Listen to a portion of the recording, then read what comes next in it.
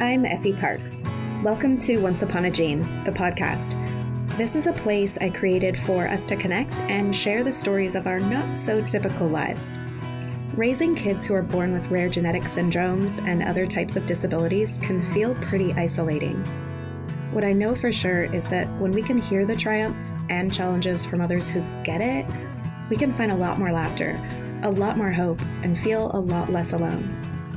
I believe there are some magical healing powers that can happen for all of us through sharing our stories, and I'll take all the help I can get. Hi, everybody. I am so excited for you to listen to my conversation with my new friend. There is so much good information in here. I know you're going to be just as inspired and proud of her mom skills as I am. She is definitely a force in the rare advocacy world. I was listening to our conversation today and I got all choked up at this one part in the story, and I realized I heard myself in the recording choked up at the same exact spot. I'm going to try to include some important links that she mentions in our show notes if I can figure out how to elevate this podcast experience for you. Otherwise, I'm going to need you to have a paper and a pen handy because you're going to want to jot this down for sure. She is currently the executive director of Team Telomere, a Global Genes Rare Foundation Alliance Council member, an advocacy liaison to the Telomere Consortium, and a NORD member leader. Did you get all that? Girl is getting stuff done. Anyways, let's get started. Here is my girl, Katie Stevens. Hi, Katie. Hey, Effie. Hi, thank you for talking to me today. You are welcome. Thanks for having me. I'm so excited to meet you. We share a couple best friends, and it's funny, this world is so small. Every time I friend a new mom on Facebook, we already have a couple other moms in common through this network of disability and genetic syndromes. Yep. So it's just funny how small it is sometimes. It is. And I always say, you know, we're rare, but we're not unique in our struggles. So yeah, that's a really good way to put it. Even though sometimes we feel completely alone. Okay, so my friend Kelly actually mentioned you to me because over the years I've been just kind of getting a little more active and, you know, finding my voice a little more. And she was like, you have to talk to my friend Katie. Oh my God, Katie's like this advocate mom. And I've seen that you are called Advocate online, and that cracks me up. I love it. So that's what your name is, Advocate. So why don't you just tell me a little bit about your son and kind of where this all began for you? Sure. You know, what's funny is we actually had his anniversary of his diagnosis last week. My husband and I had to sit there and go, is it 6 years or 7 years? Like, how old is Riley? So Riley was diagnosed when he was 11. So in 2012, so we're on the 7th anniversary of his diagnosis. We really had very little idea that he was sick. I can look back now and realize that he was sick and see all of the markers and signs. But up until that day, October 5th, I knew something was a little bit off because he was bruising really easily. He had a mosquito bite that had just a very large hematoma on his thigh. And that was in August. And his doctor was like, well, you know, if it was leukemia, we'd see it really more in the soft parts, like a lot of bruising. And why don't you just wait until he has a day off and we'll run some blood tests? And that was 8 weeks. He had a day off in 8 weeks. And he knew that because school was starting, and he's like, that's fine. So really, like, my alert level, my sense of urgency was not at all triggered until probably the night before, when I just got that very, like, I looked at my husband and I was like, I think something's really wrong. And I had no reason to think that other than just my mom instinct. The magic of intuition. So he went and got a blood draw. He turned blue a couple hours later around his lips. And his doctor was like, yeah, that's not good. You need to get him to the ER. I had thought, because he'd been coughing for a while, I thought, well, maybe he has pneumonia. Maybe he's not getting enough oxygen. But his doctor was like, it's probably more to do with the 22 vials of blood that we just drew than the actual pneumonia. We went to Kootenai Medical Center, which is, I live in northern Idaho, so very small hospital, not pediatric. They came in with the test results from his blood count and said, you need to get him in the car and you need to get him to Sacred Heart in Spokane now. So we went from sort of no sense of urgency, eating a sandwich at Costco, ER, and now we're on the hematology oncology floor waiting to find out if our child has leukemia or bone marrow failure. Whoa. So yeah, that was our beginning, our dip into rare. And we were sort of all stemming from what you thought was a mosquito Correct. bite. Whoa. Okay, so you're driving to Spokane to go to a bigger hospital with some more specialists. And then what? We knew that his platelets were platelets are what keeps your body from bleeding out. It's what clots your blood when you get injured. And a normal range would be 150 to 450,000, and his counts were 12,000. So we knew something was very, very wrong on the way to Sacred Heart. His doctor, his hematologist, came in and said, like I said, it was either leukemia or it was aplastic anemia. And he did a bone marrow biopsy. The diagnosis came in at aplastic anemia. We thought that was a better diagnosis than leukemia because everybody knows cancer and everybody kind of knows that cancer is big and scary. But then you find out in the rare, and leukemia is actually, if you look at it, pediatric leukemia is a rare disease category itself. I remember looking for resources to help us with copays and, those kind of things. And the guy that was helping me said, you are going to find that you are a little tiny island in an ocean of cancer. Resources are going to be very difficult to come by. And I've always thought of that. And then as time went on, we had done a frontline treatment for aplastic anemia. Neither one of my children, I had 3 children at the time, were sibling matches for Riley. We were working with Seattle Children's, and they had suggested the frontline treatment, which is called ATG for aplastic anemia. We went ahead and went through it. He started that on Halloween, so poor kid had to give up. He gave up pretty much every holiday from then on, but started ATG on Halloween. There's usually a 12-week, sort of interim where you hope that they'll start responding, that those counts will start going up. He did not respond. And if he had any sort of response, it was sort of a fluke. And so his doctor had gone to a hematology conference. It's called ASH, the American Society of Hematology, and had seen a presentation on telomere length testing in inherited bone marrow failure. And he had tested Riley pretty much for everything, because at that point it was idiopathic. He had no idea why he was in bone marrow failure. He just was. And not just a little bit bone marrow failure. He had no counts, hardly at all, in his red blood cells, white blood cells, or platelets.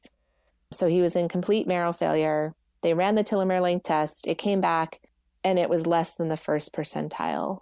So, anybody that's listening that doesn't know what telomeres are, it's the end cap of your DNA, and it works like an egglet of a shoelace. It keeps your DNA, your shoelaces, from unraveling. And most people are born with long telomeres. And as you age, it shortens. As it shortens, you gray, you get sick, your marrow fails, you die. Like that's sort of the human aging process is as you age, your telomeres are shorter and shorter. And Riley's telomere length was that of an 80 to 90-year-old person at age 11. Oh my goodness. I guess he was probably 12 when those test results came in. And at this time, I was about 4 months pregnant with our 4th child, getting genetic testing that showed he was actually a familial bone marrow failure condition instead of an idiopathic aplastic. That's really where we went from an island to like a rock. We were standing on this little rock. So yes, you were. I love that you got your diagnosis so early, I guess, from this mosquito bite. But is this something that maybe could have been tested for through a regular blood panel when he was a baby? Are these tests specific enough that they would never have been ran before? They would have never been ran before. So Riley has sort of a different telomere biology disorder spectrum. He is very unaffected, as affected as he was at the time with the bone marrow failure. A lot of kids, you're going to see it very early on. They don't produce fingernails. They have lacy skin. They have whites on their tongue. Those telomere length tests through those, classic symptoms are probably going to be picked up on more. That doesn't mean that, I wish through a normal CBC, we had a baseline at least and could kind of watch that, because you look at CBCs and they're like $30, right?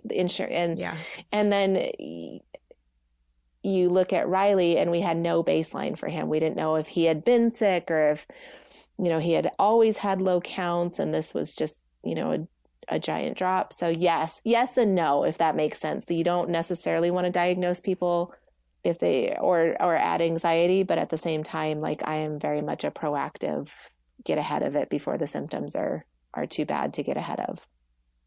Definitely. I feel like the spectrums in all of these rare genetic syndromes are a bit frustrating, especially in a case like this, whereas you wouldn't have seen it until later with Riley. So after talking to a lot of parents, I've kind of realized that it kind of goes one way or the other with parents. I don't know how else to explain it other than there's kind of the doers and the feelers. Now, I know that you're pregnant, so this might totally skew, but when did you go into action mode, or did you right away after you knew what was going on with Riley's health? How did you get into this world that you're in right now of such powerful advocacy? So there's two parts to it, right? Like, there's an advocate, and then there's just being a mom and fighting for my child that was actively dying. I've always been research oriented, no matter what I was doing. Like, right now I'm growing out my hair, my gray hair, and I'm like researching all the ways to do that properly, like, as silly as that sounds. But I'm a hairstylist. I hear that all the time. Yeah. Okay. So that's just my mode. Like, whether I was pregnant, I was reading everything. And so I definitely was asking questions that maybe the nurses and doctors hadn't heard before. Like, what specific cells and how is this breaking down and what does this do? And then we knew that a sibling match would be a better chance at Riley living. And I was only 29, almost 30 at the time. And I looked at my husband, I was like, we have got to try and say we tried, because if he dies from not having a sibling match, in my head at that time, which was my world was very small from what I knew of science and the genetics and all of it, we got pregnant. But then the telomere length testing came back short, right? And that threw us in a whole different category. And so that category, I had to be the most informed in the room. His doctor didn't have experience with it.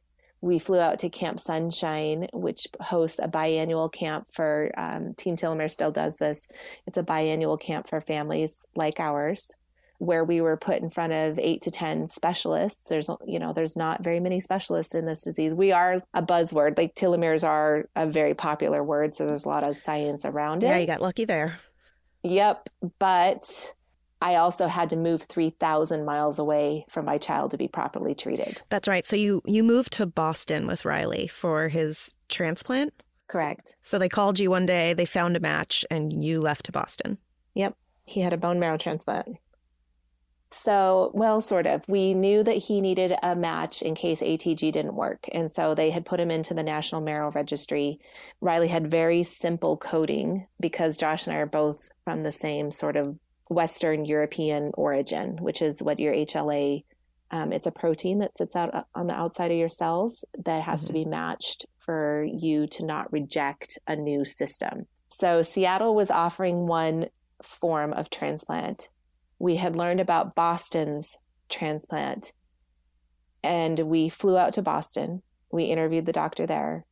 Riley, I'll never forget his transplant doctor looking at me. He turned to me. Riley was, 13, 14 at the time. And he said, "All right, Mom, thanks. But I'm going to turn the conversation to Riley because this is Riley's transplant and this is Riley's body." And I was sort of just like floored. Like, nobody had treated Riley like he was in the room really to that point. We flew out to Seattle, or we drove to Seattle. We flew home, drove to Seattle, and they came in with a legal pad. Sure. And nothing. Seattle Children's is wonderful. We just had one bad experience for us, right? I would never say I would definitely say if it's an option, go to Seattle Children's.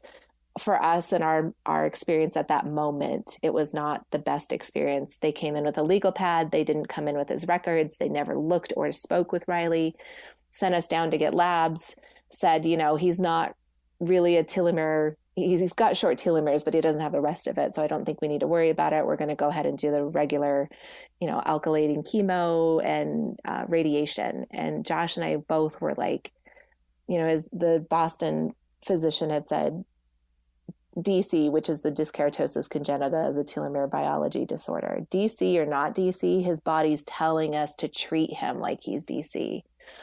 And so I was like, well, I asked Riley, I was like, how do you feel? And he's like, where do you want to go? And the whole time he was like, I want to stay close. I want to be near my siblings. I want to be near dad. I want to be in Seattle. And I said, well, it's 6 hours in the car or it's 6 hours on a plane. Either way, it's 6 hours. And he said, then I want to go to Boston. And not that my child got to make that end choice, but I definitely left. Absolutely. It is so important for the patient to feel empowered in their decision making. So that's, and we went, and we have a really good story. We have a very atypical transplant story. He went in, he got his cells. We life flighted them from his donor in Germany. He got his cells. He engrafted 32 days later, sort of late in the game. And that was it. He left the hospital and he never went back to the hospital other than, our checkups. Wow. That's amazing. Yeah. I know. So here he is, graduated from high school. He wrestled, he played track. The biggest thing for Riley is he wanted to go to the grocery store. He was so immune compromised for so many years. He didn't go to school for 3 years. He just wanted to go to the grocery store. Like that was his thing. I saw your post, actually. Riley, little buddy. I saw your post about just going to the grocery store from a caregiver perspective. And I just could relate to you so much in that moment. I was like, I just know. Well, I love that. Know. So the transplant did you guys find a match just from that simple sort of swab that everyone in the world can do and just put their stuff in a bank? Yes. Wow. Yep. So I know. And it was funny because even our baby, we were swabbing his cheek. That's all it takes is just swab. I was swabbing my baby's cheek to see if he was a match. And he was not. We ended up with no siblings that were a match. Apparently the other 3 have very complicated HLA. I don't know why, but that's the way it is. So how do we do that? How do we give whoever we give our DNA to be put in a donor transplant list? Yeah. So a lot of Caucasians, theirs comes from Germany. Germany has an incredible program where everybody gets signed up for it. In America, you can go to bethematch.org. And you can also go to Delete Blood Cancer. And both of those are phenomenal to work with. Team Telomere, which is who I lead that organization. We work with both. They both fall into the National Marrow Registry. It's as simple as going online, signing up. They send you a kit, you swab your cheek, and you send it back. And then I would definitely say, do not sign up unless you are very willing to donate, because we did have 2 donors turn us down. And if those had been the only 2 donors that Riley had to save his life, Riley wouldn't be here without his donor. And we had 2 people say no to us for whatever their reasons. But I would just recommend it sounds really fun and this is awesome and I'm going to sign up, but be willing to commit to that life-saving. What am I trying to say? I mean, I agree. I think that's really important. It's an important caveat to put there. You can't just get someone's hopes up when it is, the life of their child. Yeah. Yep, exactly. Because we know there's a match and then we have to wait for the donor to say, yes, that'll work for me. And, now knowing his donor, he was like, I would do it again in a heartbeat. It was no big deal. And that's a really beautiful thing for him to say again, I would do this again. And he was 24 at the time. What a badass. So, yeah, I know. He's pretty amazing. Yeah, I think most people have this idea that it's extremely painful to do it. And maybe it is, but I like that he said that. I think I can empathize with that, but I also watched my child every 3 months get a bone marrow biopsy, which is essentially sort of the same thing. You're going to feel fluish for about a week. So if you can put up with that, and there is some risk, there's always risk involved when it's medical. I'm not going to discount that, but it's also you put up with 6-7 days of discomfort so that I can have my child for a lifetime. All right. I'm signing up. I've been meaning to for a long time, but after talking to you, I'm signing up. Awesome. Thank you. So you're currently the executive director of Team Telomere. So you're on the board. I am actually not on the board. I'm not a voting member. I am an actual staff. We have 2 staff members, myself and my assistant. And so that was a big deal. Team Telomere has been around. It was formerly Dyskeratosis Congenita Outreach.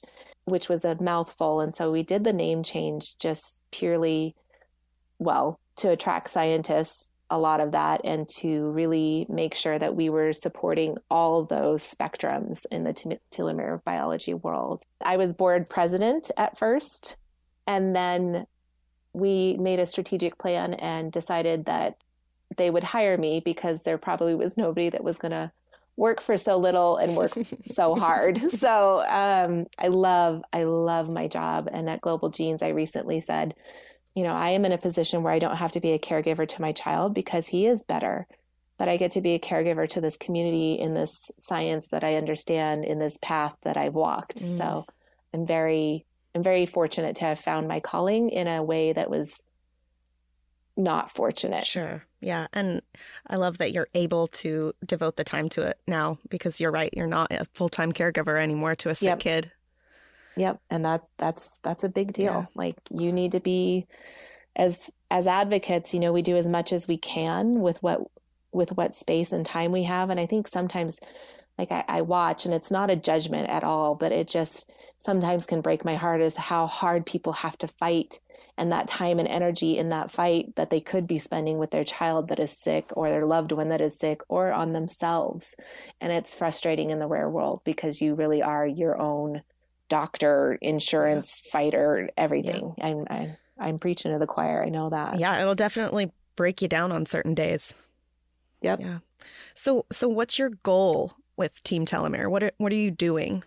So we have 3 very dedicated programs. We are outreach, we are advocacy, which are 2 very different things, and we are research. And so the outreach is sort of like, if you think about a pyramid, we have a care package program. And the care package is letting that person know when they're on their little rock on the island in the ocean that they have community. And so we send out a care package no matter where anybody is in their journey.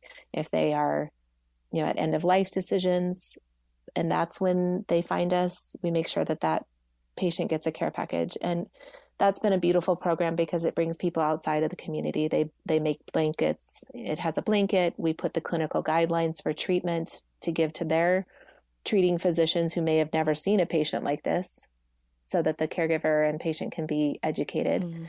And then we like to, if there's siblings involved, we generally put in a couple books and a water bottle and, just some Team Telomere swag in there. Awesome. So that's the very beginning, right? And then they are in a community, right? It's coming to them. There's hope and education in a box. And then we started a program called Family Days, and I travel around to different regions and bring people together that normally wouldn't have probably known that there was other patients because of HIPAA and those kind of things. And so we work with institutions like Cincinnati Children's, Boston Children's, Texas Children's. We'll be working with Mayo and University of Washington in St. Louis next year to host these family days and bring families together. I went to England and Ireland. We brought families together that had never met each other. And the idea is, we start the family day, and then we get people to come to Camp Sunshine biannually, where the whole global team can all come together. And then one more of our programs is research, and the advocacy falls into the research part as well. We travel to conferences, we educate physicians who a lot of the time they're like, well, I'm an adult treating physician. This is a pediatric disease. Well, actually it's not. And now they're living longer because treatments are working, and we all need to work together. And we fund research. We've funded $260,000 in the last 5 years towards telomere research.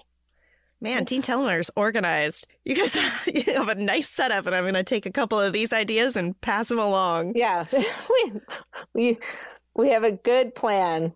You do it. Yep. No, I'm happy to help however I can too, because we do have an amazing team that, I always say, if you give me a plan, I can do anything. I just can't always make the plan. So Riley's graduating soon. He graduated. He graduated. And now he's off. Yes, he graduated from high school. He's off. He's in his gap year, which is annoying, but awesome at the same time. So it's a lot of like, he works. So thank God he works. So how has this changed your family, do you think? How has this changed Riley? Riley spent a quarter of his childhood sick, and not just sick, but critically ill. And I had 3 little babies beyond that who were watching their oldest brother be sick. And we had to separate for 6 months. And, you don't know the ripple effects of all of that until you're sort of on the other side of it, if you are blessed enough to be on the other side of it.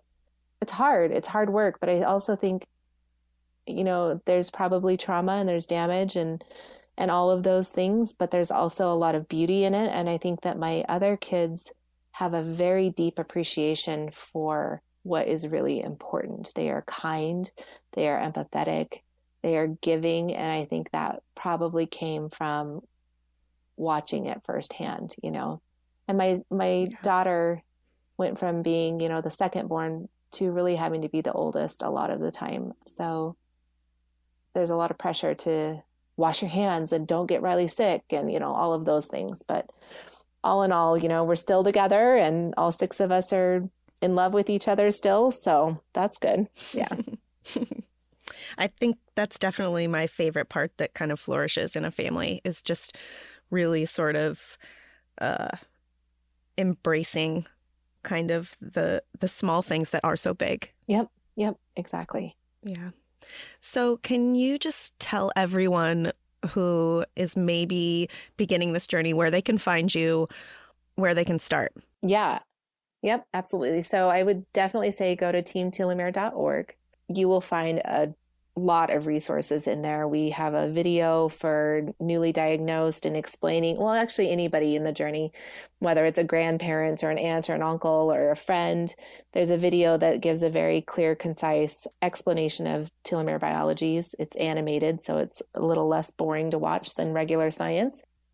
And then all of our programs are there. We have a Facebook group, and then we have a closed Facebook group for those really just needing to talk called Dyskeratosis Congenita that you have to be approved for. But there's definitely a multitude of resources available through social media and website. Okay, great. Well, thanks for sharing all of that information with us today, Katie. I think you're so awesome, and I'm so glad I met you. Me too. And I can't wait to chat with you again. Yeah, me too. Let's make that happen, especially if you come over to Coeur d'Alene. I think that would be wonderful. So I'm sure I'll be there soon. Yep, so yep. I'll let you know. All right. All right. Thank you so much, Katie. You're welcome. Take care. You too. I don't know what kind of day you're having, but if you need a little pick-me-up, Ford's got you.